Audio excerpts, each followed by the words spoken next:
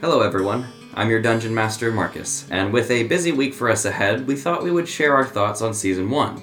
Moments we loved and hated, thoughts on what we did well and what went poorly, as well as some lore discussion on notable characters that you may have forgotten or may have not even met yet.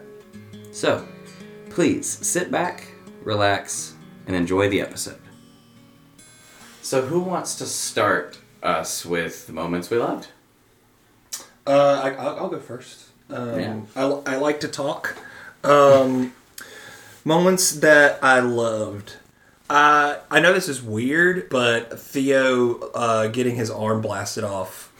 I know it's weird to say that I love that moment, but I thought that it was just really, you did an excellent job, setting it up and narrating it as a DM. So, and I also thought that it kind of was needed maybe in a way for Theo's character development, you know? Like I said, I know it's weird to say, I love the moment where my character got maimed forever. But I thought that was one of the biggest moments in the episode, or in the first season anyway. I also really loved Mo and Theo's interactions. The whole concept of it, it's I always think about this, and it makes me smile, because I think about when Theo was drinking way too much. Mm-hmm. He's hung over at the bar in Vallaki, and Theo, or Mo is the first one to come down the stairs, and he's just oh God, I know he's going to come over here and say some weird stuff in my ear, and I just don't know that I can handle it right now. And of course, Mo comes over and just says the most, out of bounds from left field stuff. But those interactions I thought added a lot of brevity to an overall kind of dark situation, you know? I don't think it's weird to think that the arm thing is a good part, because that was probably one of my favorite parts in all of season 1, was Theo losing his arm, because it made it feel like there was true and genuine stakes in the campaign, you know?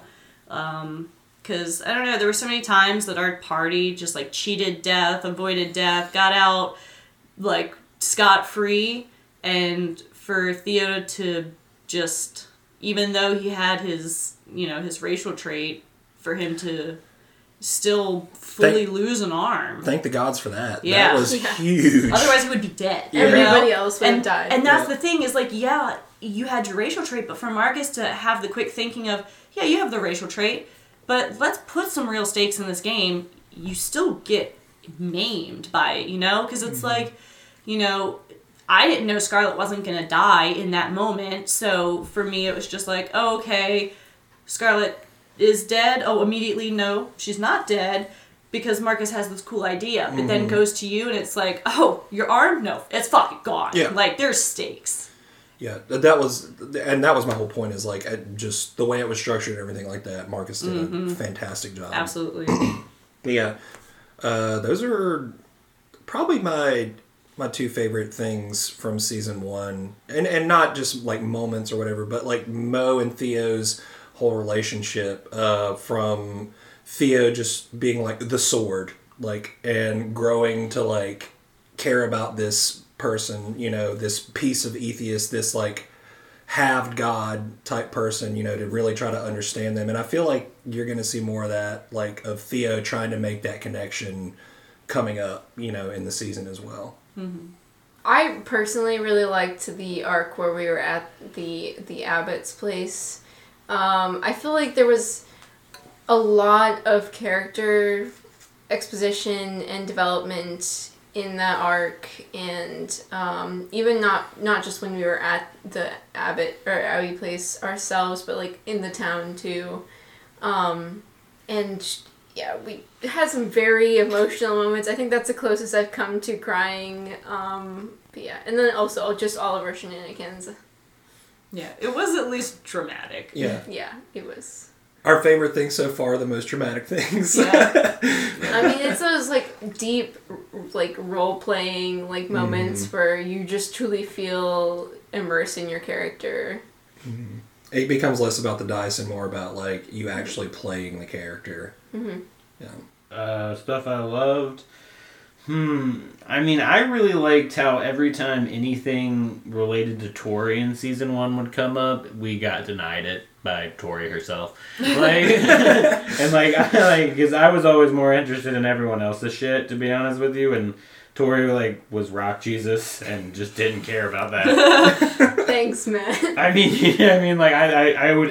It wasn't Tori's arc though. It could be You would get crumb fed stuff though, even back before season 1. And it doesn't have to be a whole thing doesn't need to be a single character's arc. You can throw other character arcs in too. And I did. Mm-hmm. There was. But Tori's a very closed person, so you were like, no, I don't want to talk about it. Yeah, I thought it made sense, but it was just very But now she's in a situation where she has to. It's that's your favorite thing? Yeah, my favorite things are things that don't get answered. Because I care about that, you know what I'm saying? We're finally getting answers to Tori now, so it's people will never even understand that. The anticipation. It's good. Yeah, right? I got it. The crowd's anyone starting on season 2, they're not getting it. But I like the Amber Temple a lot too, mainly because I like the thought of characters doing bad things. And I think it's you should absolutely be tempted by power. And the fact that all of us were successfely tempted. No, we weren't. One of us walked up and I touched it randomly, and then I was like, well, I didn't get shit. But and then everyone else was like, well, maybe we'll get shit, and then everyone did it, and then people got stuff, and Nika was immediately like, I should touch another fucking thing, because I didn't get nothing but bad. And everyone talked me out of it. I don't know, losing your teeth was one of my favorite moments of the campaign. I thought it was funny. Theo's just scared of fire now. That's what he got from the Amber Temple was fear of fire. Tori has an eye on the back of her neck. We never talk about that. Yeah, Scarlet. Who's looking through your neck? Scarlet's just an absolutely spoiled brat and does not like taking no for an answer because of that. Which I feel like out of all of us, you got the best deal. Hey, Dad! And I still, to this day, want to go back and touch that rock. Because, there's not any other rock that would have been better for Nika. There's something that's really funny about thinking about Nika being like, huh, I'm a lich now. What do you know? That one wouldn't have done anything. I want the rock that boosts your charisma by 4. I'd be at a 22 charisma and I'm a sorcerer. We would never have to fight ever again. We'd just talk to Nika. I know she'd still be better at talking to people. I just get my spells off a little bit better. Oh, that's right, because your charisma is your modifier. Charisma's my damage thing, but she's the talker. Scarlet, I mean. I only got Spider Climb, man. Spider Climb's dope. I got a limited use of Cone of Cold, which is cool, but also fire scary. I got the best thing objectively, but no one knows in the world. So Nika's just over there I should have touched another rock. Fuck me, dude. No, for real, objectively, with your abilities, you have the most broken of all of ours, but no one knows it. But Nika doesn't know that. No one knows it. But my favorite moment in the campaign was the horse scheme. Because, it was one of those outside looking in, you're this could only go wrong. This can only go poorly. And everything went so perfectly. We made so much money, and then it went poorly. No, it didn't go poorly. Because we stole Strahd's money. But then it ended up not going poorly. Yeah. My dad DNA was just screaming the entire what are you doing? The amount of time I know where it's just people would walk by and be like, wow, in the party, huh, that's a cool looking horse. Wonder where Scarlet and Tori are. And Tori's over here insulting Strahd to his face, just ready to die because she just wants to make this little puny vampire feel bad. I feel like that's Tori. Tori is ready to die. She's just ready to die. She will get the last insult in. Oh, well. Yeah. Also, the moment that like I said, I didn't necessarily love the whole arc of the thing, but the butterfly with Scarlet, when Nika was a monster and Scarlet was in a full state of panic, fully disassociating. It's pretty much catatonic. Yeah, it was and that's why I didn't necessarily love the arc, because it's yay, trauma, more trauma for Scarlet, you know, because she had enough of it in season 1. But, you know, everyone being like, Scarlet, you didn't kill your boyfriend. He's right there, this horrible abomination. And she's like, no, that's not my boyfriend. What are you talking about? She's like, whatever, and turns the creature into a butterfly, and you're like, oh my god, Scarlet, your boyfriend's a butterfly now. And she's like, no, you're lying. It's like, no, actually, for once, we're not. You turned him into a butterfly. No, Scarlet, for real, look right there. Look right there. You're on candid camera, dude. It's what it felt like. Yeah. I don't know. I think there's a lot of beauty in those moments too, because it is a silver lining kind of like type of situation, like being put in super dark traumatic stuff, but finding the brightest light you can. You know, that I really like those moments too. Yeah, that was super fun. I love looking through your guys' things. Yeah. Tori really enjoys stealing, or not. Is that stealing, a Tori going thing, through or your is that things. a? I don't do it with any of my other characters. Okay. Yeah, that's fair. Fair but enough. Tori does It's the rogue. I know. Yeah, I get it. I'm playing a fucking rogue. You do, and you take rogue to the most rogue it can possibly Yes. get. Why wouldn't I? I don't have any other chance. I didn't know that turning into a giant badger was a rogue thing until you started doing it. Oh, it's not. That's a druid That's a thing. druid but she rogue makes thing. it a rogue thing. That's I'm gonna turn into a giant badger and play this drum and act like nothing has changed. Yeah, the Feywild was crazy. That was really fun. Oh man, I just remembered the what was it called? The skizzard? The lizard, the loach. The loach Oh my technique. god. The loach. lizard and the The roach bit. skizzard. The The skizzard. skizzard. The loach technique. The loach, yeah. The loach was good. And Nika being like, oh, she's doing the loach? Yeah. Classic Tori. Classic. Tori. Yes and. Yes and. Always yes and. With Nika and Tori, it's yes and. Stab and And? stab and Yes. stab. And you're learning the game. Oh my god. That's how it was. That's how Tori taught me yes and. When I my say God. something. Stab yes. and? Stab and. Stab. Yes and. And you take their things. And then you take their things. Don't worry about the jewelry. Take the books. The information. That's what we're looking for. We You do. take my jewelry. We don't want your jewelry. Where's your encyclopedia collection? Give us the scrolls, bitch. Money's worthless. What in the about grand you scheme of as things. a DM? With, Yeah, what is your... Oh, you get I to mean- contribute too. I mean, yeah, I know, but like, as the DM, it's hard to pick like one moment because I mean, you Well, you don't have facilitate to. all of them, and so it's like, I don't know. I think any moment that Strahd showed up to just be a bitch, God, he was. to just be a bitch. Like he wasn't there to fight you and fuck up your day. He was just there to be a bitch. He sucked. He did. And the thing about it that I think I loved the most was taking the most beloved D&D campaign, and I don't mean this in a genuine way, like I actually enjoy like shitting on things, but I just love taking a big old fat dump all over this campaign because it was not run by the book whatsoever. And so for me, like if you love running things by the book, that's great. But for me, I love going abstract with it. So like when I see certain things in the book, like what was the the church moment, one of the first moments in the campaign. I don't think we were recording at this point, but you literally go into Father Donovan's church and you're like, where's your son at? And Oh, his son's yeah. like a horrifying vampire. In the and you're like, basement, well, yeah. nothing we can do about that, Father. And he goes, alright, guess I'm gonna go kill him. And y'all are like, wait, what?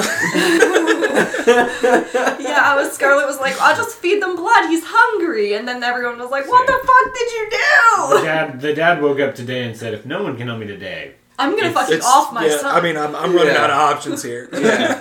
And he can only last so many days. And there's moments like that like, you know, you go back and you see it's by the book and you're like, okay, I can't just take that out because it's too good. Mm-hmm. Like for the story, it's too good for this priest to kill his vampire son in this horrible town.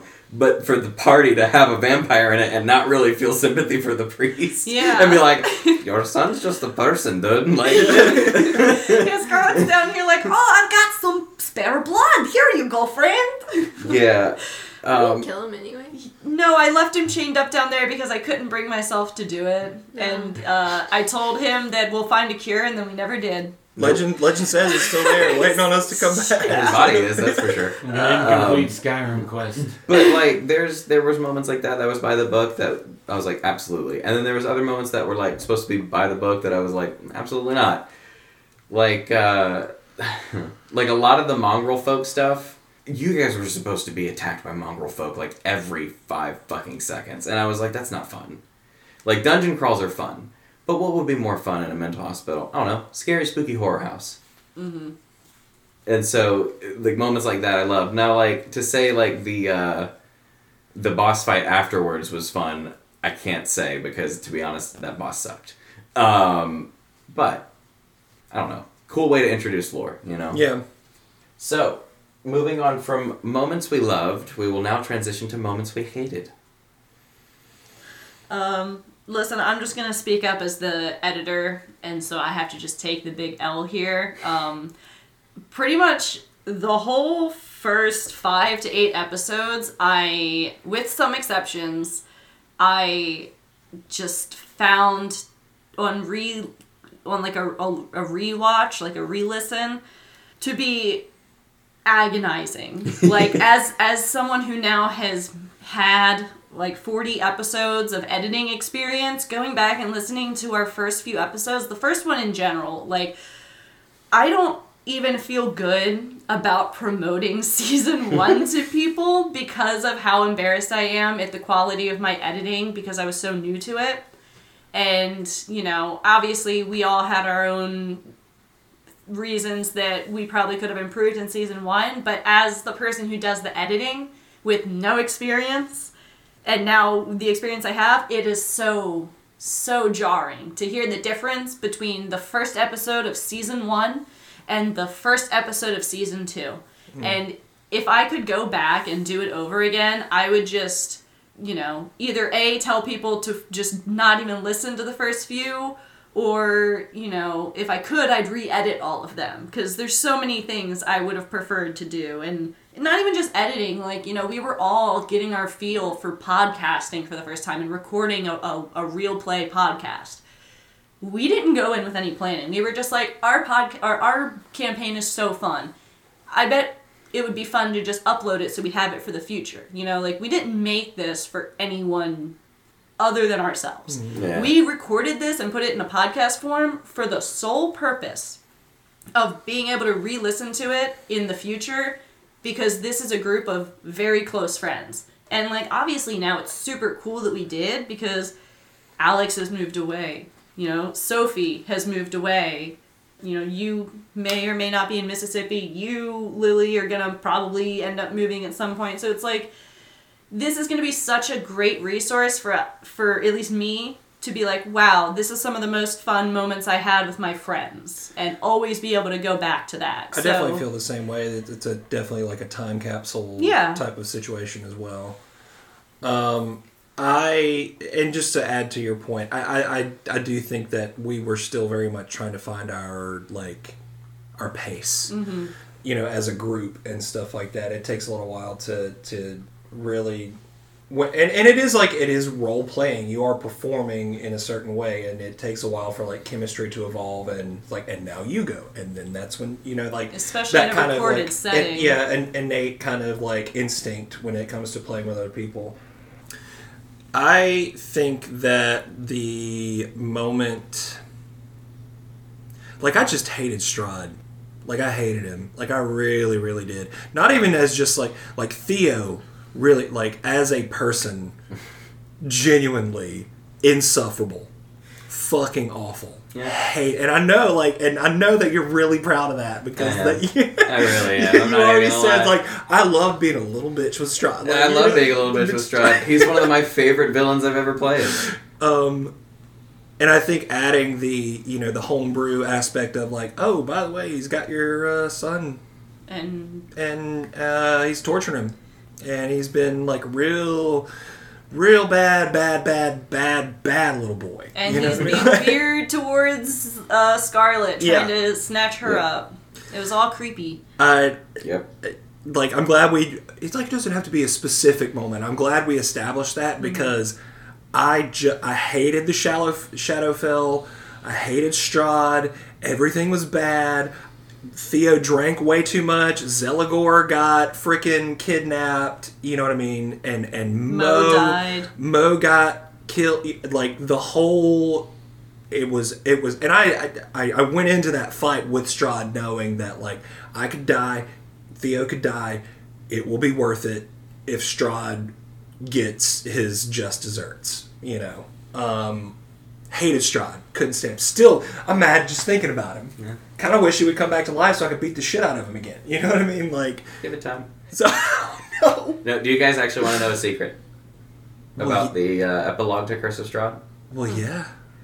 After about, I don't know, enough time for everyone in the realm to finally be at peace and regain their sense of reclaiming the land, the mist slowly encroaches back in, and a lone stranger rides in on a black horse wearing a red cloak with white cuffs.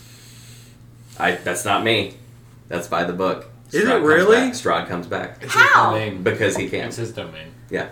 He's not just a man. You can't. It's you a can't kill him. domain of He's dread. like Yeah. Dracula. No, it's so You can't kill him. So he's like the vampire of all vampires, Yeah. right? Alright, well, here's the thing. Epilogue to the epilogue, Scarlet... You guys can totally go back and kick his ass again. Scarlet's gonna go in and be like, how many times do I have to teach you this lesson, old man? I just want you to and think then about she's gonna keep the throne. And whenever he comes out of that fucking mist, she's gonna punch him in the face. When he comes back the next time, we keep him. Yeah, you're right. Well, you're here's right. the thing. Just like I kept you Yvonne. How many times do I have to teach you this lesson, old man? I want you to think that like- next time, though, he's going to be probably married. Yeah, well, fuck him and His his bride's wife. come back to life. We will be dealing with her before that. Alright, well, She's on one the shot, hit list. Oh, one she's still shot, out in the Strahd Wild Wild hit West, list. isn't she? Yep. She's still Yeah, out there. she's on my hated list. The fact that we failed miserably Yeah. at stopping Don't that worry. situation. We could not stop Casimir. No. It was like the dice fucked us. Yeah. We had a whole turn We to get on his have ass. to, like, one-shot remedy that. Like, there's so many loose ends that need to be repaired. Yep. But you did, I mean, to be fair, you did restore the Skull of Argynvost, so you technically do have, like, a beacon of hope and allies. Yeah. And you also have Ismark, who's still around. And all the bird people. Yeah, and the abbot, if he's still there. God bless, whatever. Do you think we could get Mordenkainen to come back to the Shadowfell? Not No. a million years. You couldn't pay him. Absolutely not. I think my least favorite part was how, kind of going off of yours, how just down, sad the Shadowfell got. Because, like, I love D&D in that, you can have those sad moments, but you also have, like, good moments, and it balances out. I feel like the Shadowfell was a little too heavy on the bad, and we did have those good moments, and we, especially at the end, we got a little bit better at balancing that a bit better. But yeah, I think that was kind of just something I didn't like at the beginning, was just how depressing it could be. Is that the sun? Nope. Oh, damn.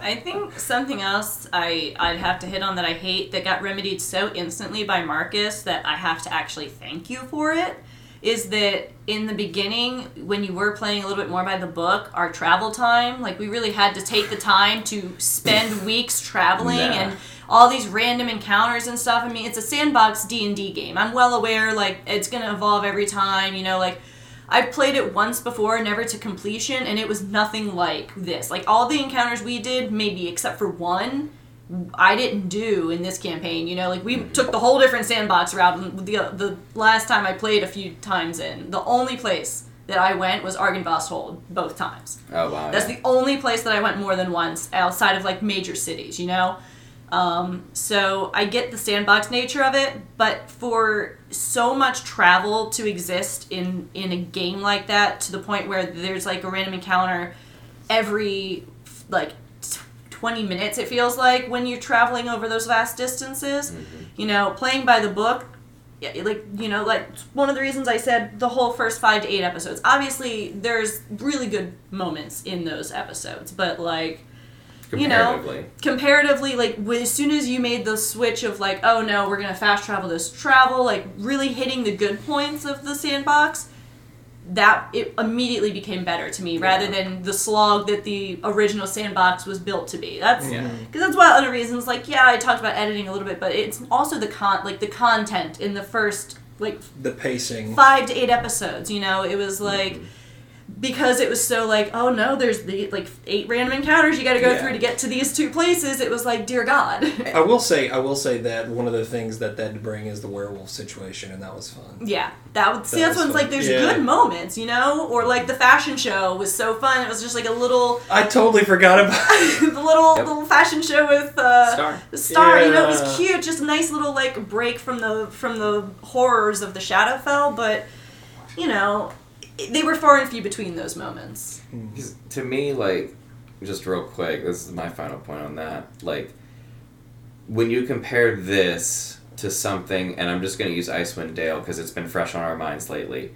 When you compare something like Curse of Strahd to Icewind Dale in terms of, like, the open world sandbox aspect of it, I would rather do the travel and encounter and survival aspect in Icewind Dale because the entire book is built for that. And there's layers to it. And there's layers to it, right. Versus with Curse of Strahd where it's like, hey, does this travel mean anything? No, just means you gotta get from A to B. Yeah. Whereas Icewind Dale, it's like, does this travel mean anything? It's like, yeah, you could freeze to death. Yeah. Like, you gotta see if you don't die. So yeah, no, I think after like a few moments of travel, it's like, yeah, nah. I mean, one moment I did hate was when that witch showed up to kill Zelagor, and I took her out like nothing. I took her out like nothing. I fucking hated that. It was the hut? I took her out. Well, it wasn't just me.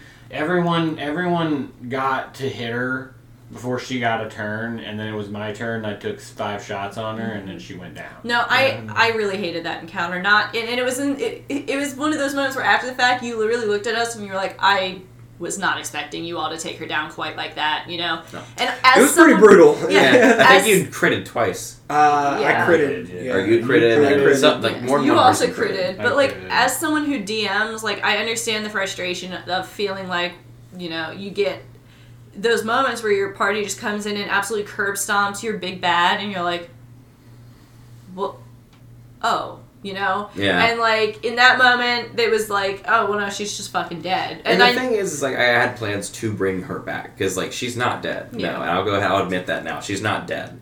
She's a witch. She has ways. I mean, she repaired her voice box with God knows what. But the thing with her was when she was defeated there, I was like, okay, we'll re-strategize, we'll make her more powerful when she comes back.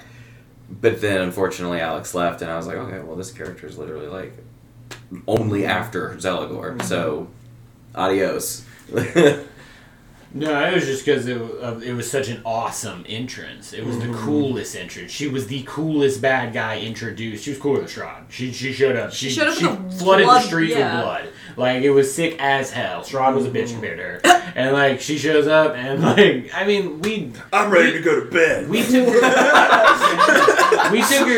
her seriously, you know, and, like, everyone took her out. Dude, to this day, I'm so fucking pissed when I do the re-listen that I pounded a potion of long rest before that because I used one spell. That's the thing too. Dude, you gave us a bunch of shit before and we started. And you hyped it up like it was some big fight, and I was like, oh my god! So I took. It's supposed to be. I know, and so I took this potion. Fully wasted a potion of long rest that I would have loved to have at any other moment in that campaign, and it frustrated me to no end when you were like, "It's dead," and I was like, "Are you fucking serious?" And it's like I know now you're like.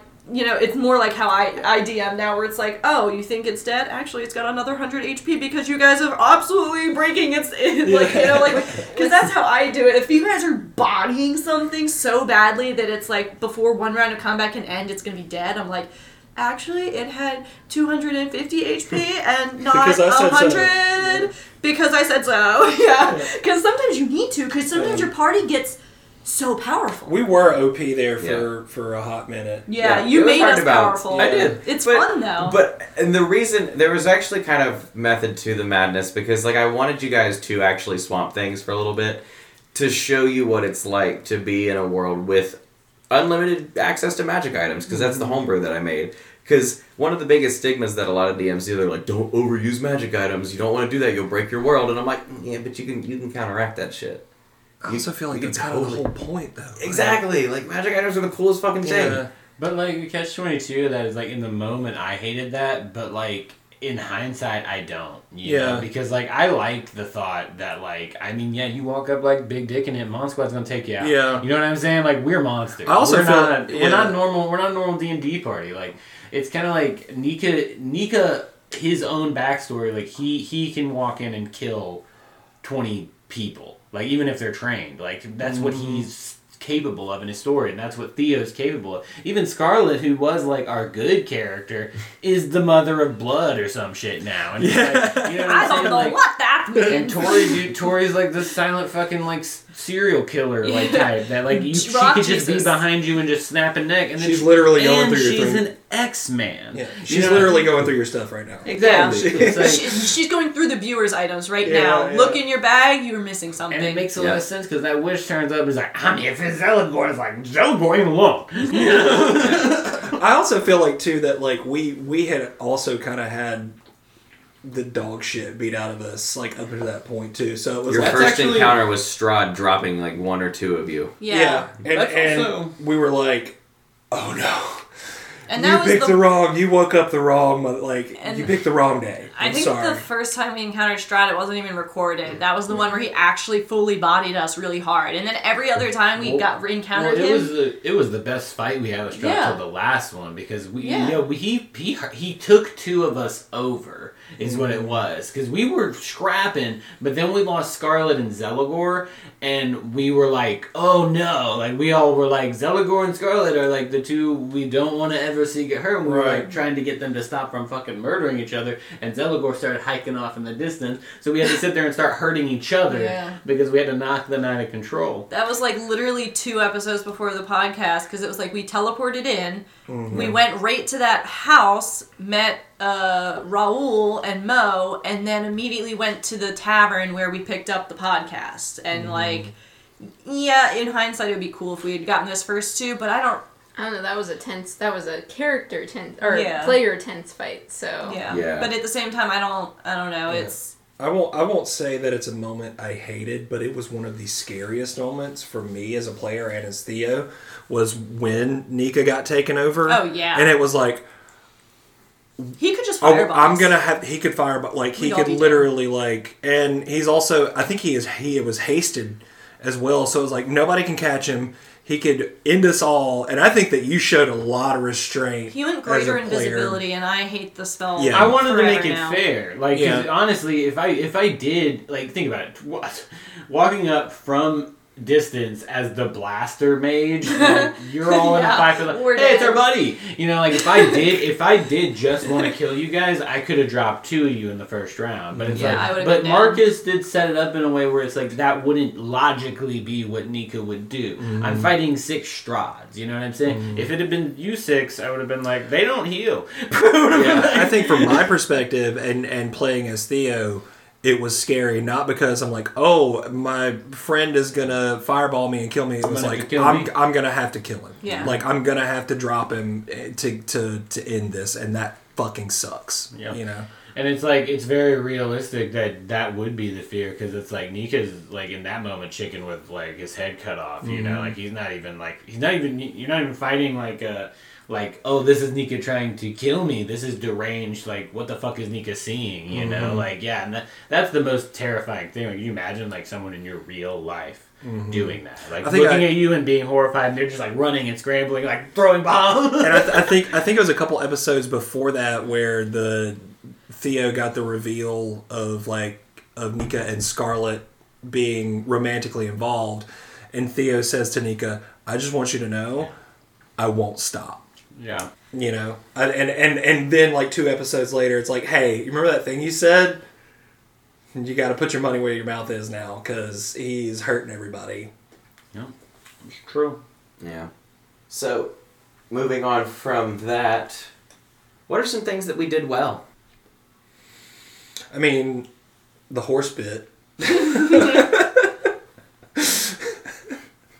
did really well, but it could also be the thing that didn't go so well.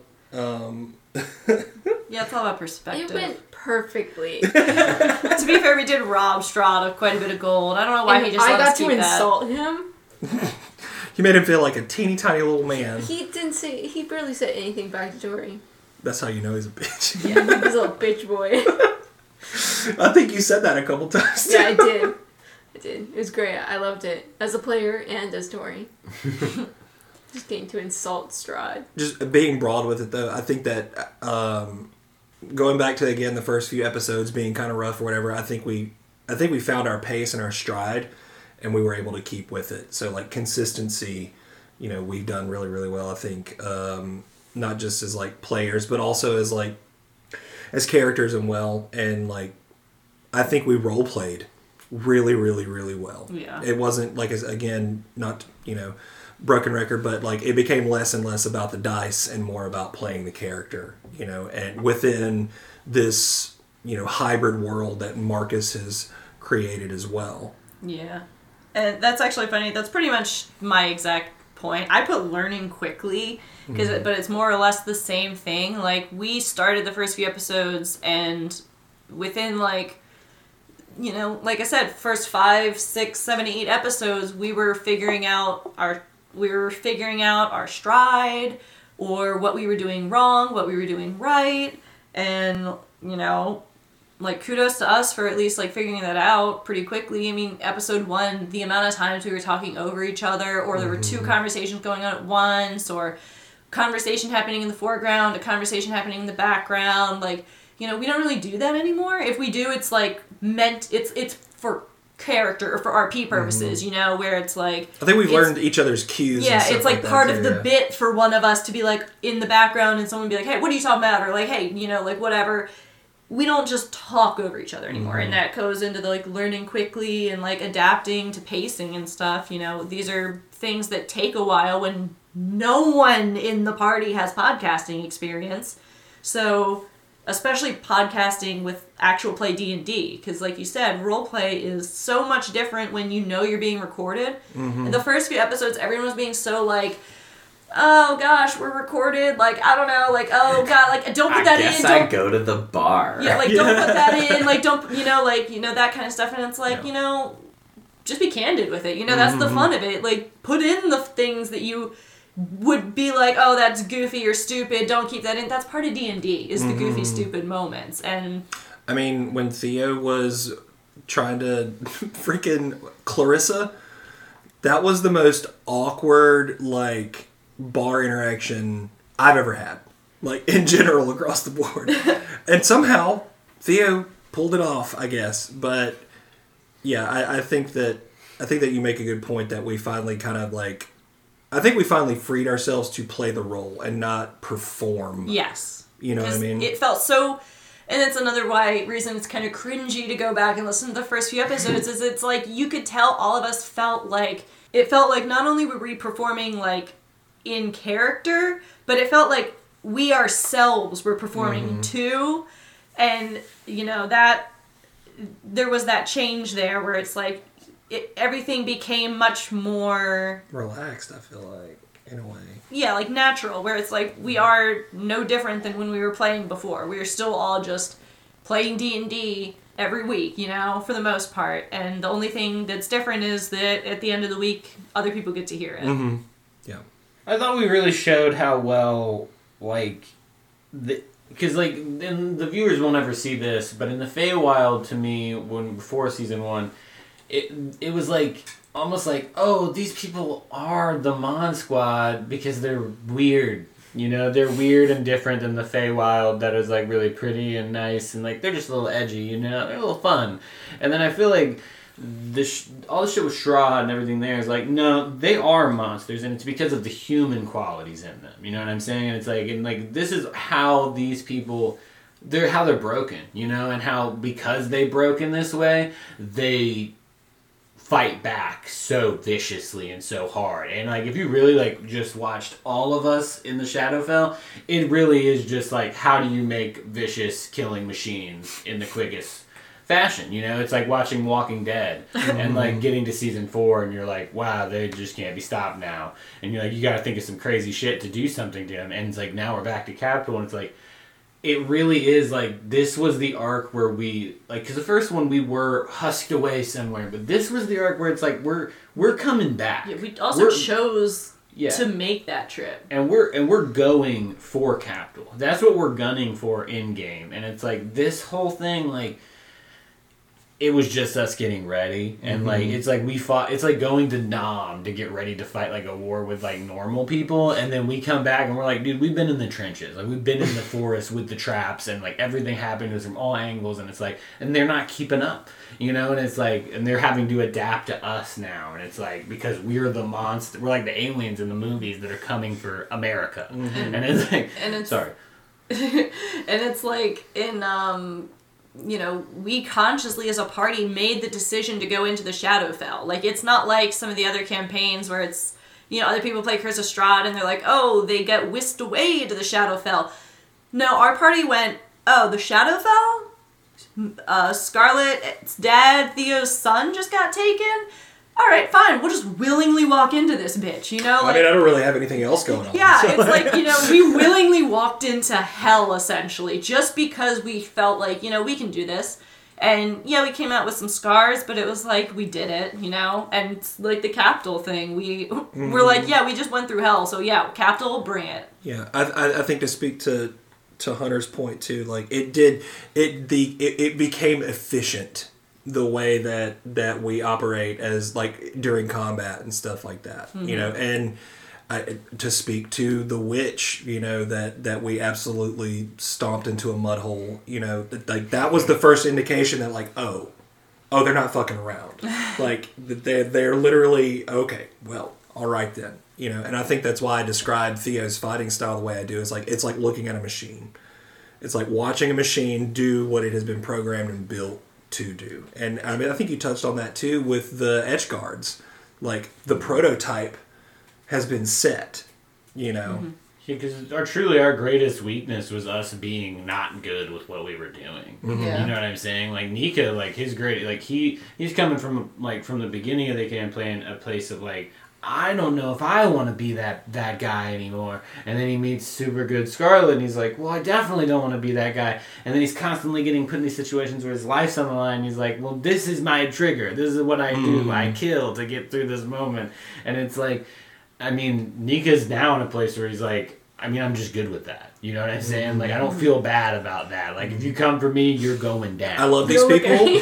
Yeah, like I love these people, and I will literally do anything. Yeah, I'll let my weird grandpa get into my brain and give me powers I don't understand. Yeah, dude, like Nika's like, I think Nika, like, he was such a fearful, broken like person. It's like, but you break so many times. It's like, I mean, dog, you can't break me anymore. You know what I'm saying? Like, I don't give a fuck. You can't make me cry. You can't. The voices don't overwhelm me anymore. Like, I am the chaos. You know, and I'm good with that. Like, that's something I kind of definitely feel like we're really good at is character development, because and that comes naturally through D&D, because at the start you know your character but you don't know them that well, and over time you get to know them a little bit more and come up with all of that. But we've definitely done that really well, I think, in this campaign, and not just in like we got stronger, but also like we realized our flaws a little bit and are able to like grow a little bit, almost like real people, you know, just that kind of thing. So I mean, like Tori was very closed and now she's opening up, and like that's definitely a flaw, and and Scarlet was very innocent, and Now she's and willing to naive. kill. Which no, Now that's she's not the even, blood mother. That's not even it, you know, because Yeah. she still does No, like I was save joking. people Yeah. blatantly, but she's more She understands the reality of the world. She's Yeah. not naive anymore. Yeah. Yeah.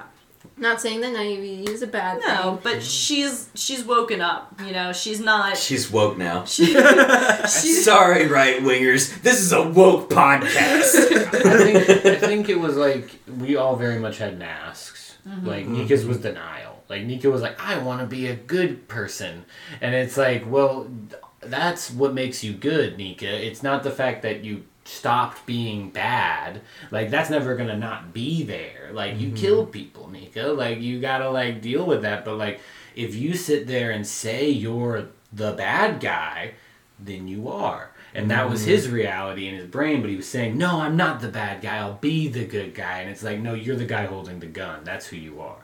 So it's like, but like, that's not all who you are. So it's like finding that, you know, taking the mask off and accepting it. Like looking at who that's what Nika never did, was just go, I'm okay with you being there, monster. You know, like I had to be that. And it's like, I feel like Theo, Tori, and Scarlet all had that same, like, that growth, that character mode. Because it's like, I think it was like one of those arcs that was a little bit, it's like, in hindsight, it's one of my favorites, you know, is the when we were all in the place and Nika was like eating her corruption and the horror stuff and all that. It's like, but like for Nika, that was the moment where he stopped crying about it, you know, like he just started, he was a fucking twisted monster and he was just like, all right, I'm gonna ride the wave. You know, I just started going with it. And like, this is me, I walked up to Scarlet as a fucking twisted beast and I was like, hey, we gotta talk it out. For Tori, it was like she was trained and raised to be this way, and all of her skills and stuff were not hers. It was something she learned from LEE and all that, and like, but being able to come in and take her, you know, knowledge and all of that and make it into her own and not just like something she was taught by corrupt people. I can use this corrupt knowledge to become a better person and save people, you know, kind of using it against them in a way. So, yeah, I love seeing everybody's growth. Yeah. I think that's important, too, and it's something that Mo helped Theo realize, I'm not just a weapon. Like, I'm not just a sword. I'm not just this one aspect of my being. Right. You know? Mo will forever be missed. Yeah. We love you, Mo. R.I.P. Yeah. Marcus, what do you think you did well as a DM? We haven't... Other than, you know, everything. Come on, brag on yourself. But I don't. That's I think Marcus did a fantastic job of managing the chaos of what it's like to be in a room with all of us. Truly. I do that pretty well. I think I do that pretty well. Rein it in. I mean, you also went about giving every single person a distinct and flavorful kind of own power system so that people felt unique. I think that's probably what I do best, is trying to make each character and each player feel like that they are actually playing something unique. Because, yeah, you can play a Eldritch Knight or a you know, Trickster Cleric or whatever the case may be, but it's still kind of limiting. And like, all things considered, you do a lot of the same stuff. You cast spells and you hit shit, minus like healing maybe or whatever. I don't feel like there's a lot of distinction with vanilla D&D, which is why I like homebrew. I love the ability to just be like, no, I don't like that. This is what it is now. Or, you know, just completely coming up with something entirely new. Which I think I do pretty decently. Innovative, even. You made up a whole god lore for Soap's character, or for Mo. Well, that wasn't all me, though. That was also but Sophie. you were willing to work and like Yeah. make that, and some DMs aren't so open to Your yes and energy. is Yeah, you strong. have a lot of yes and energy. Well, I think that I was going to speak to your point, too, is that I think that you're extremely open to our ideas when it comes to something that, like, a world that you have created. Like the whole whip thing. You know, that was like an off-the-cuff thing that happened, but being super open to include, like, our thoughts and, you know, our roles for insight, you know what I mean, into it, as well as it makes it super fun to play. To me, this whole thing, this campaign and everything, more so than anything, even without the recording, it's more collaborative world building to me, because I came to you guys and was like, I have an idea for a homebrew, I have a setting in mind I've been creating, but you guys are going to flesh it out. Like, you are going to be the story. Like, and when I say that, I mean, like, most D&D settings, when you play a D&D campaign, there's already this event that's happened, which there's been events that have already happened in this campaign too, but, like, when you read a campaign book, it's like, so-and-so defeated so-and-so so many years ago, and blah, blah, blah, blah, blah, peace and prosperity, or whatever. But no, that's what this story is. This story is the lead-up, that if people were to play this as a campaign setting, they would see, like, well, what is the world like now? Like, the final campaign setting is going to be the ending of this story. Like, that is going to be the setting. This is the setting, but everything that's happening is changing the world so drastically that by the end of it, it's going to be entirely new. And it's going to be, like, a proper While world. I feel like Capital is big, there's also a whole continent and islands and 2 other, nations that we have no idea what their culture is, Exactly. what they're about, what Arcanotech or who their leaders are. You know what I mean? Like, there's so much more to explore to it as well. But yeah, I like collaborative world building. That's a really good way to put it, I think. So kudos, man. Yeah. Thank you. What about things that we did poorly? Talking to my son. I mean, I'm gonna roast Theo right there. Theo's having a hard time connecting with his kid. Communication in general was pretty lacking season 1 for the whole Mon Squad. Yeah, yeah, we paid for it, in a lot of ways too. I think We had multiple conversations about we need to talk to each other Yeah. more. No, we did not. I think it was also like we were trying to balance how long we were and trying to get everything into a session was hard because everybody wants to have their moments and like not for the most part like there was a lot of times where we weren't able to get those moments in. So I'm not like I think part of it is because of the setting and the recording and all of that. It's hard to get everything you want in. Yeah, I think we rushed. Yeah. I mean, it was also like we had to rush. Sophie was leaving and she made it clear she really wanted to try and be here for Strahd, so we had like 8 side quests that we really, really wanted to knock out ahead of time. So we were like, let's speed run those. A lot of those were only 1 or 2 episodes, trying to rush as best as we could to try and get Sophie to make it to the end with us. And, even through all of that rushing, we still didn't succeed. Like, and because the world is so sandboxy, there's like 101 things So we didn't fucking get to big. do because we didn't really explore, but that's okay because, Season 1 would have been over 100 episodes yeah, had we played exactly. the campaign That's book to the book. That's the thing is like, yeah, we rushed, but it's like in that campaign, if we hadn't rushed, it would have been probably the most horrendously drug out season. So it's like, it's good that we were trying to rush for Sophie. It's unfortunate we didn't get a chance to have Sophie here for the end, that we rushed, a lot of it in the hopes of doing that, only to be like 3 or 4 episodes shy, But I do think it does reflect in the audio and the quality and, in the first season overall with that air of rushing. And we also rushed to the Feywild. Yeah, There's we so rushed much, through the Feywild. Which I think we were trying to get to the Shadowfell, but and we weren't even recording that. We were just rushing that, There was so much we skipped. I think that in a different setting, in a more, which I mean, this is not a pure D&D setting, and I mean we're all aware of that because of the recording and stuff like that. But I honestly like the bing bang boom of it. You know what I mean? Like I'm a rambling man, so I don't want to stay in one spot for too long anyway. I think that one of the things that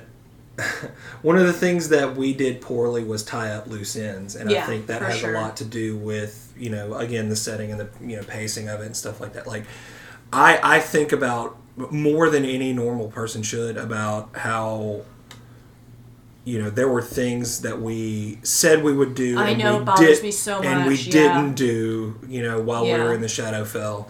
And I mean I know that's the beauty of D&D and role playing in general. It's like we could always go back, depending on how merciful our DM is, I guess. Do whatever you want.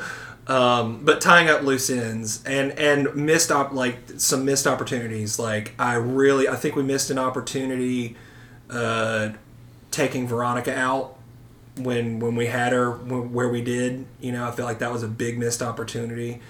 But I understand building tension, and I know that we're going to see this person soon. That's her arch nemesis.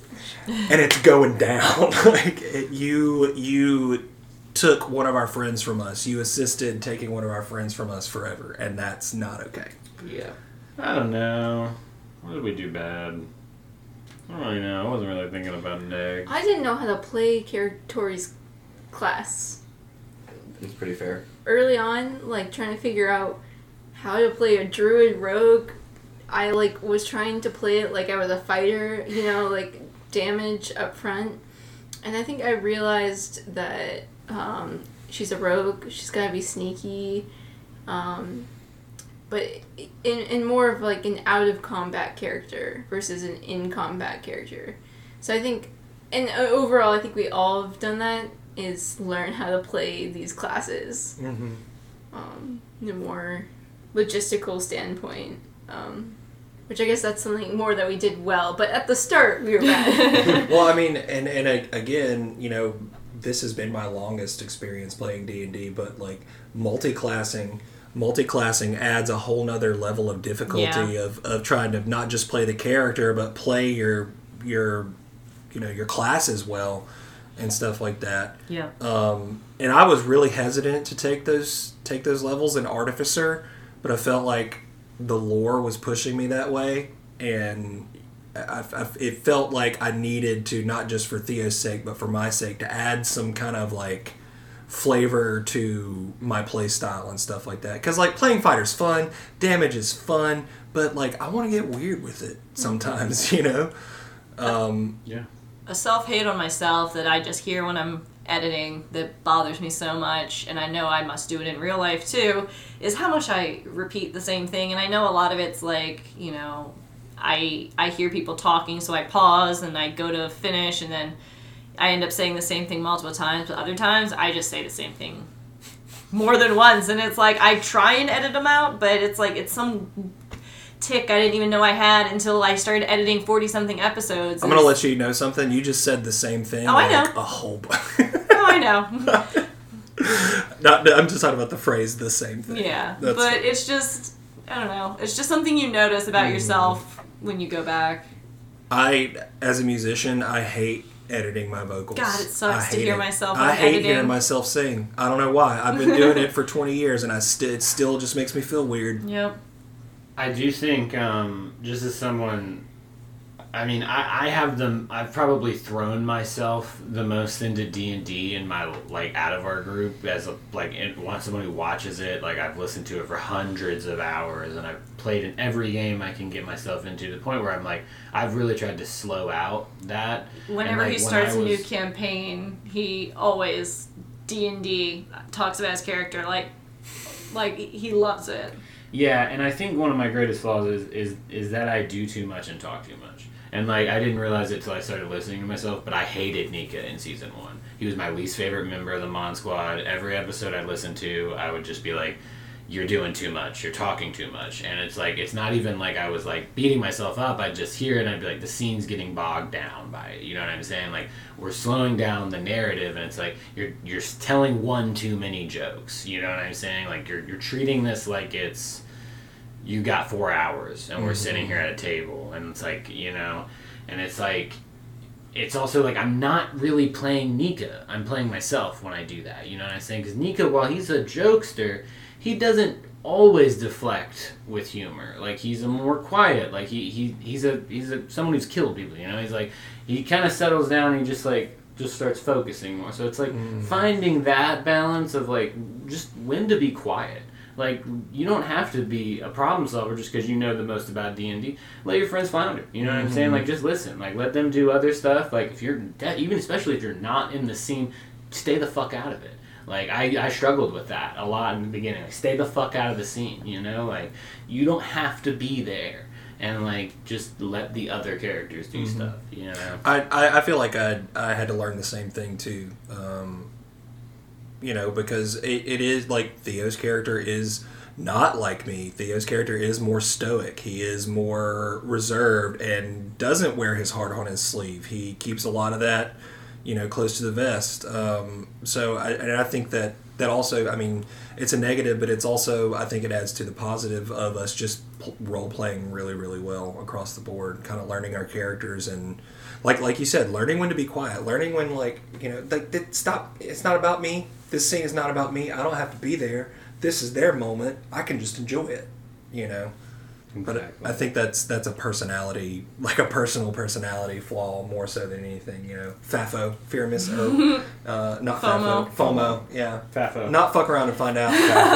Fear of Five Nights at Freddy. FNAF.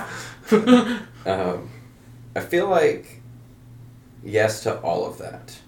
And I feel like I also... Or it's like, yeah, you also. Yeah. No. I'm kidding. I'm No. kidding. Because, I did a lot of the same things. Like, I would say something as an NPC, and then I would hear it when I would re-listen to an episode, and I'd be like, the NPC didn't have to fucking say anything. An NPC could just, listen and not... You're a cobbler, bro. Shut the fuck up. Who gives a fuck? Go make shoes. Craig at Walmart's been out these days. That's what I'm saying. Bro, you're a door greeter. Say goodbye. That's it. That's all you have to do.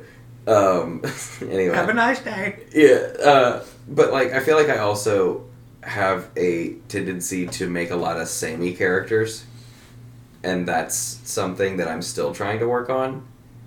I don't feel like I have enough and by samey characters I mean not enough just genuine personality difference. I feel like I make a lot of the same this is just British accent number 1. This is British accent number 2. This is British accent number 3. I mean, to be fair, when you're balancing 50 characters, Yeah. even as a It's DM, hard, I do this. and it's Yeah, also my hard accents to are do. all 3 or 4 variations of the same region accents when I DM. We can't all Yeah. be Brennan Lee It's- Mulligan, man. I know it's either deep voice number 1 for man, or deep voice or high voice number 1 for woman, or it's a British accent, shitty British accent. It's never it's there's only 4 accents you can do in the moment as a DM. It feels like so. I relate to that on a personal level. Because, to me, a lot of, my world building comes from when I get immersed into someone's, populace and their citizenry and, their locals and stuff like that. So, do the elves talk with Russian accents and wear weird pointy hats or something? Or do the gnomes speak with, a Mediterranean accent, and do they just, chill and make spaghetti all day? I don't know. I want to go hang out with them. That's what I'm saying. Exactly. It's shit like that. That I'm oh no, that's sick. Yeah, but yeah, exactly. So, it's called Spaghetti Town. Yeah. Spaghetti Town. Yeah. Thank you. I mean, to be fair, your campaign, it was already clear in the Feywild, there's fields of pasta. There are fields of pasta in the You can Feywild. just- That is canon. There are fields of pasta. There is an entire pasta forest that you guys have not found. The But we pasta will. domain. You Yes, will. I will eat that whole pasta. I can't wait for you to meet the whole field of Archfey. pasta. I can't wait for you to I meet the gotta Archfey. ask pasta. Will about the pasta fields. Oh, If anybody knows about the pasta fields, it's got to be Will. you know who's gonna know? The Pastafarians. Oh my god. Where's she Um, going now? That's the thing. They don't exist in this material world. I've touched his noodly appendage. So, but no, I just feel like I would love to work on adding more personality diversity. And again, I don't just mean accents or something like that. I mean a genuine this person's definitely different from that person. Mm-hmm. Even if I'm using the same voice for them, I want it to be a distinction. I want it to be oh, that's not... Wait, is that Seamus or is that Valentino? Fuck. They're both British dudes. They use the same voice. So, they also act the same.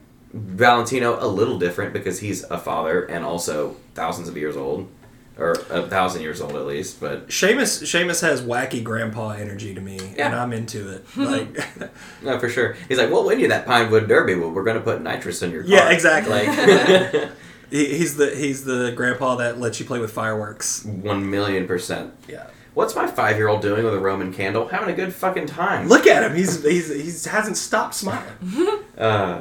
So we're actually going to be moving into probably my favorite portion. talking lore about characters from season 1 that are either still alive or dead. Whoever you want to talk about now. This is your the favorite time. one. I This is don't remember gonna be my names. That's okay. You don't have to remember names. It could be something as simple as Jessica, Veronica. Well, I mean, I feel like we gotta get the most blatant ones out there, ones that we've talked about multiple times just in this alone, and that's like Zelagor and Mo. Mm-hmm. You know, we've mentioned them so many times just since the beginning of this recording alone, you know? And we definitely talk about them in season 2, so, you know, the audience must know who they are. Who Mo? Who's Zelagor? Yeah. Who wants to actually take that? You gotta take Zelagor. I mean, Zelagor is Theo's former mistress, I guess is the best way to put it. So, Cliff Notes, and we've alluded to this a lot. Theo's very old. He was there at the founding of Capitol 1400 years ago. He died, was killed during the first invasion of Capitol that happened on its founding day. He was subsequently turned into a reborn, pretty much a zombie mercenary, by a necromancer who we later find out who that is. And in, a roundabout way, Zelagor happens upon, a friend of the necromancer and does some work for them. Necromancer doesn't have any pay. Zelagor gets zombie in return as, basically bodyguard, reach the top shelf, stop talking, like that kind of thing. And as a witch, she knew how to manipulate this contract to basically keep him around for as long as she wanted to. Mm-hmm. They became partners, and up until they got dropped in the Feywild, were, kind of traveling as a bard mercenary group, pretty much, and making their way downtown. What? I'm sorry. Yeah, I'm sorry. Spaces past. Yeah. And found themselves in the Feywild and assimilated into, the carnival there, and met this group of people. And basically, was, a staple of the group for a really long time.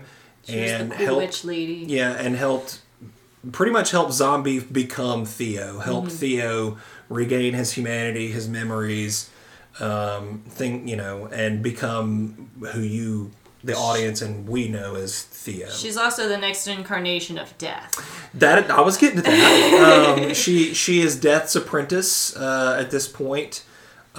She was in danger for a while. Luckily, she got whisked away by. Was it the? She got fucking taken. Well, she got taken by Capitol. She got snatched by Capitol. Yeah. We don't know where she's at. And I miss her terribly. Yeah, we gotta find out what happened to her. That's like top of my list. Mm-hmm. Well, I feel like the deeper we get into the dirty underground underbelly of Capitol, yeah. we'll find out exactly where she is. Yeah. But yeah, Zelagor is a great character, and honestly, some of my favorite moments from season, what we call season 0, and even early on too, with the dichotomy of Theo and Raoul. And her being like, "Oh, who's Raoul?" And Theo being like, "He's not that fucking cool." And Raoul just being like, "Drinks for everyone." Right, Yeah. exactly. And he is pretty fucking He's cool. pretty fucking sick. He's kind of cool, yeah. You want to take up Mo? You were like his big brother in a way. You saw his brain. And you saw his brain. like. True. Well, If not, I can take Mo. yeah, go ahead. Okay. So Mo... Okay. Mo is a fragment of the only god native to the material plane of Idlir.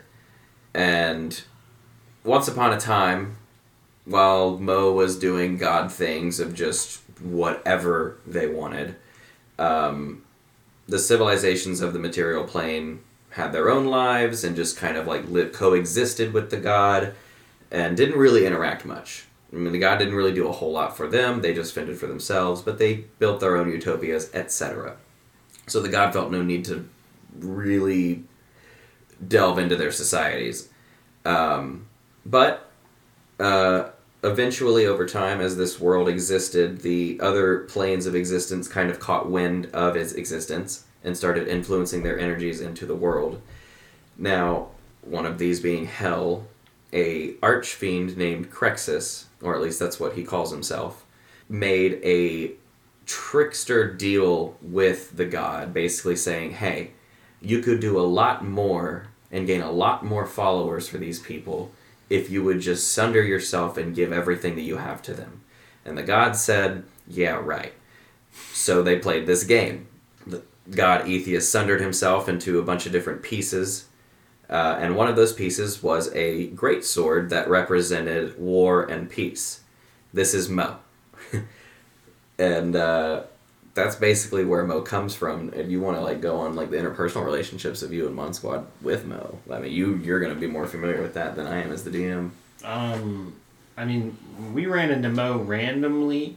Some vampires were just wielding a sword, and then it came to life, and Nico looked at Mo and said, fight those guys. And Mo did that, and so we took Mo with us, and quickly became this strange little brother figure to a lot of us, and a lot of weird statements, mind meld. We found out Mo was a god. Nika ended up feeling like Mo was like a little brother to him because of, well, the sheer chaos in his brain reminded him of himself.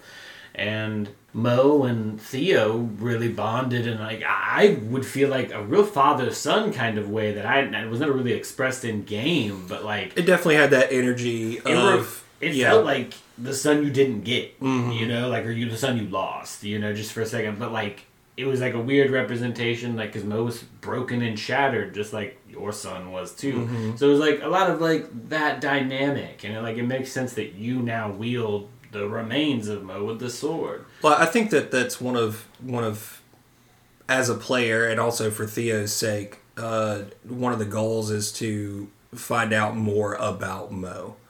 And why the LAE was so adamant about you need to be put in timeout, you know what I mean? Or you need to be dealt with, which I think in the first few episodes, trying to talk to Mo, that role to me is one of my favorite things to do is okay, are we in war and peace mode? Or, and how close am I to actually having a conversation to that little piece of you that's still in there? Something you never even mentioned that I think is fascinating is the fact that you were reborn, and that's what Mo was. Mm-hmm. And it's you desperately not giving up on Mo and reaching out to that spark or whatever is left. It makes so much sense. And it's sad, and but it's hopeful, you know what I'm saying? Because Theo was that little flame that never went out, you know? And it's it's beautiful because I feel a lot of times no one reached out for Theo. Zelagor just picked something up, you know? I think, too, that there is a part of Theo that feels like he owes it to Mo to keep trying, to keep reaching out, to keep trying to find that spark, because it was Mo that was I'm not a sword. I'm not just a sword, and neither are you. And not to keep saying stuff, but this is the last thing I want to say about Mo, but Mo's story about Mo was a just tragic character who had given up on the children they'd made because they were a child who basically had kids way too young. Mm-hmm. And it's well, when you start a game and your kid does something wrong, you don't just give up on them. You know what I'm saying? And it was just this real interesting thing of Nico was aware that I'm basically your son, and I need to father you. Because Nika rolled nat 20s on understanding Mo and going into the craziness of it. And it's the biggest tragedy of Mo is that Mo never got to have that epiphany of what it means to be a father. Mm-hmm. To look and go, I wasn't wrong. It wasn't a mistake, because that's what Nika wanted to show Mo. And to be present as well, not necessarily just an aloof, oh, they're good. That kind of situation as well. You started a game and other people did what you did. They played with war, not just peace, and that upset you. Mm-hmm. And it's well, them's the rules. You made the rules, and now you wanted to break the game. Yeah. You know who Mo's based off of? Cole from Dragon Age Inquisition. Really? Wow. Yeah, That makes a lot of sense. yeah. Sophie and I were really into Dragon Age at the time, and we were like, "Oh, Cole's a cool character." So I was like, "I love Cole." So kind of she based her based Mo off of. That's cool. I'll And, you know, he's always saying like weird things and like being cryptic as fuck. Yeah, and like wearing big hats. Yeah, exactly. Mo didn't wear a big hat. Well, I was talking about Cole. Yeah. You know who we don't even talk about him anymore, but has traumatized Scarlett's ability to trust Casimir. Oh, yeah. Casimir was Scarlett's friend for like the whole of the Shadowfell. Yeah, he was a little bit weird. Yeah, he was a little bit shady. Yeah, he made some questionable decisions, but he never was like so bad that she couldn't handle it. Scarlett went to bat for I know. Casimir a lot. I know, he was her buddy. And then he fucking, at the end, just goes, you know what? I have a fucking hard on for my sister.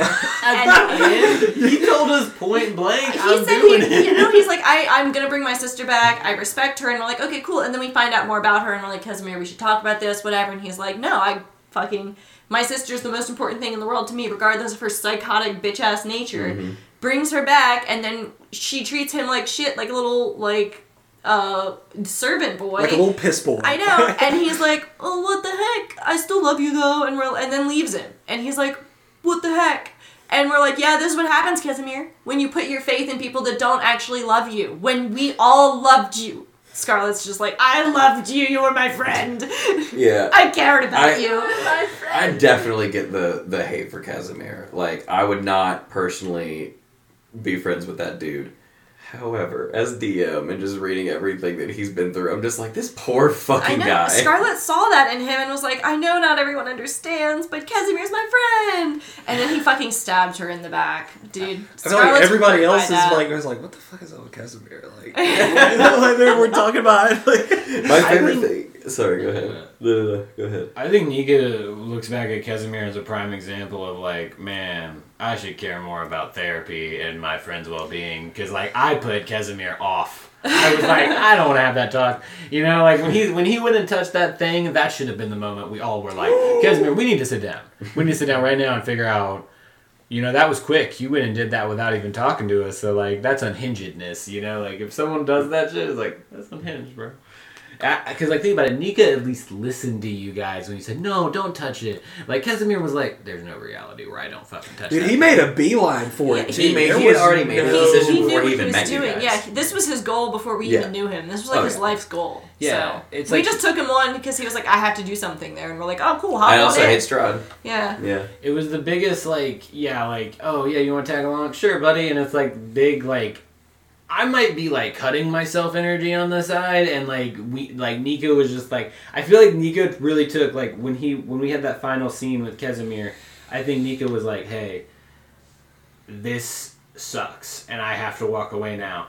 But it sucks mostly because I feel like I didn't check in, you know? Like, I didn't, It's like... that friend that it's like, man, if only I had just checked in, maybe he wouldn't have gone and, like... Yeah. committed that horrible crime Exactly. and killed those people. Like, you know, it's like I you let can my check check on your friends, man. I let my friend get caught up in, like, some cult shit. Like, Yeah. you know, like, and, like, it's not, like, my friend. Like, I didn't know him super well, but I did hang with him, and I was like, I could have Should check cared. in. I understand that, but also, I mean, like, It's not fair. Yeah. he knew what he was going to do from the onset. We were a means to an we were Premeditated.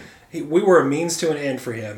We were a getting to the Amber Temple safely and Yep. doing what I needed to do. And I mean, honestly, he didn't really fuck with us after that very much. He was pretty much just like. That's why I didn't cry about it or anything, or Nika didn't cry, but it was one of those things where it's like, maybe if I'd cared more, this might not have happened. I feel like that DC would have been super high though. Like DC 35 to Yeah. convince the guy that has the hots for his sister not to resurrect Yeah. her from the dead. No, it gives big classic like Mei Wee Wee vibes from Jujutsu Kaisen. Like that's the vibes I was getting. You know, as Mei someone, Mei Wee Wee just, I swear to God, I thought you were talking about like a Twitter meme. I was like, what the No, fuck the is characters this? from Jujutsu Kaisen, where it's just like that questionable, like, why is that younger brother looking? You guys hold hands a lot. What's Yeah, up why with are that? you Like- sleeping in the same bed, you fucking weirdos? Like, you know, as someone with a sibling who's very close to me, I would murder for my sister. I don't know if I would murder Okay. my friends. Would you turn yourself into a lich and bring your psychopathic, homicidal, I might. genocidal sister Okay, back see, from If the I grave? lived in the world of D&D, I might. oh my gosh. I don't know if I You would seen if my Supernatural? sister was Yeah. fucked up like that. Well, I Sam. mean, if your sister was like stoned to death by all the dudes you hang out with Yeah, now, that's and your fair. ears were cut off for it by the guy she was gonna marry, Yeah. he probably feels like, I have to But fucking see, do this. imagine then you bring your sister back, and then she ditches you for the guy that got your ears cut off so Yeah. that she could marry him. Yeah. Like, in what reality was that a good decision, bro? Your sister doesn't fucking care about you. You're a pawn to her. I think at that point he was laying there like, yeah, hindsight 20. Yeah, your hindsight 20/20. He's still laying in a pile of bones, Yeah. as far as we You know. guys like- left him with his crossbow and decisions. Yeah, Yep. we told him to think about his life. He was just a man who was deeply hurt, Yeah. and he just wanted the one person back that attached him to this world. Yeah, he had just attachment issues. He got an amazing character arc. Yeah. And like if you think about it, like that moment where we left him, like we could have ended him. Yeah. Like we could have killed him, but we walked out and he has a chance. Like, I know. Honestly, I hope we fucking see him. We Yeah, left he- him. We left him with the. We're not mad. We're disappointed. Yeah. Yeah, Like- he did. Like, and, I and would. dude, he could pick himself up by the Yeah. fucking bootstraps. It'll be sad and he'll be lonely for a Or little this bit. is his villain origin. Yeah. Sorry. That too, like he could become one way or worse. the other, I want He to could see become him again. Gollum. Yeah. Oh man. Constantine, Casimir. Dude, You know, that's like the- they're add them to the list. we of haven't even people, talked yeah. about Constantine or Yeah. Veronica yet. Yeah. Who wants to take that one? Do you want to take those? Sure. Okay. Tori went to school with some very questionable people because they were in the same situation that she was.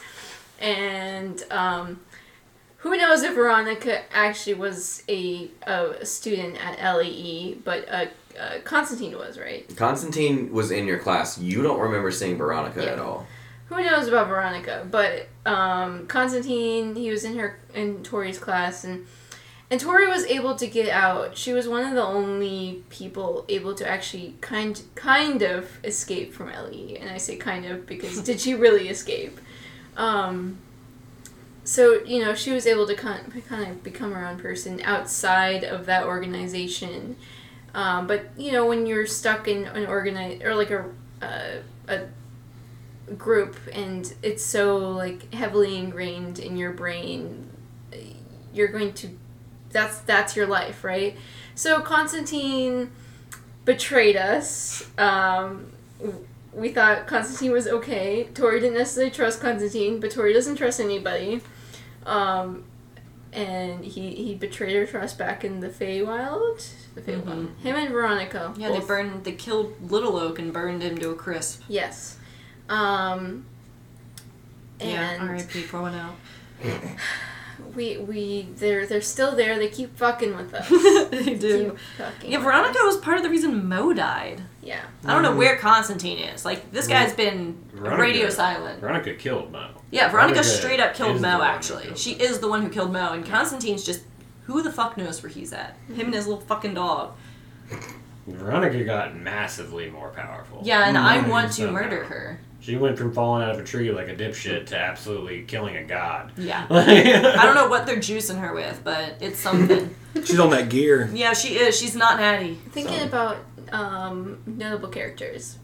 There's also Hecate, Yeah. which is Tori's friend / longtime crush / like partner in crime. Estranged. Yeah. Partner in crime, basically. She was dead, we think. And Tori raised her from the dead with a wish. This was back in the Feywild. And since then, there really hasn't been much development with her besides them talking briefly.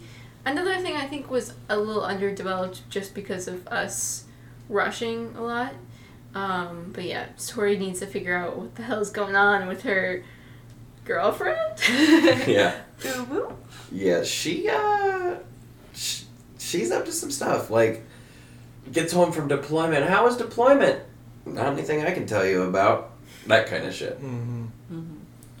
I think Hal is another character Hal. that I was super cool, super fun. Like, I love the concept of interplanar traveling, half cyborg guy. You know. Sorry, Hal. Yeah.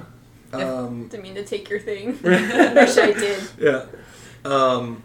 That was fucking hilarious. And it was actually it was cool to see some genuine panic from Hal in that moment too. It's like, oh, he's not super cool comic. He's not a cucumber anymore. Like he's serious. This is okay. So briefcase, huh? Yeah, if we're talking about him, there's also Eliwick. Yep. She's, the reason we all met each other in the Feywild, and she tried to come, well, almost all of us, yeah. She tried to come through to save Mo, and just, even with all those hands and extra, assistance, we couldn't do it. But she tried to come through to save Mo. She did. Mo was fated to die. Yeah. Mo was fated to die. And That's how you exit. I hate that Mo was fated to die, but Sophie literally goes, kill Mo. Well, they said or have them be Or taken have them or be something, taken. which I would have preferred to dying, but that's okay. Mo can die, I guess.